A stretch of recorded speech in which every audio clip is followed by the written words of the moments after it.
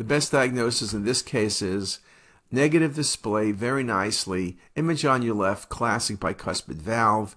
You can see I'm giving you two sets of images with the valve open and the valve closed. Beautiful example of bicuspid aortic valve. It's not the normal tricuspid. It's not stenosis. There's no leaf thickening.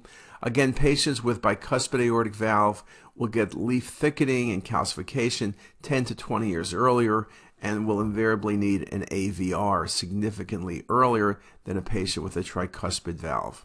Certain diseases like Marfan's are more common to have bicuspid aortic valves.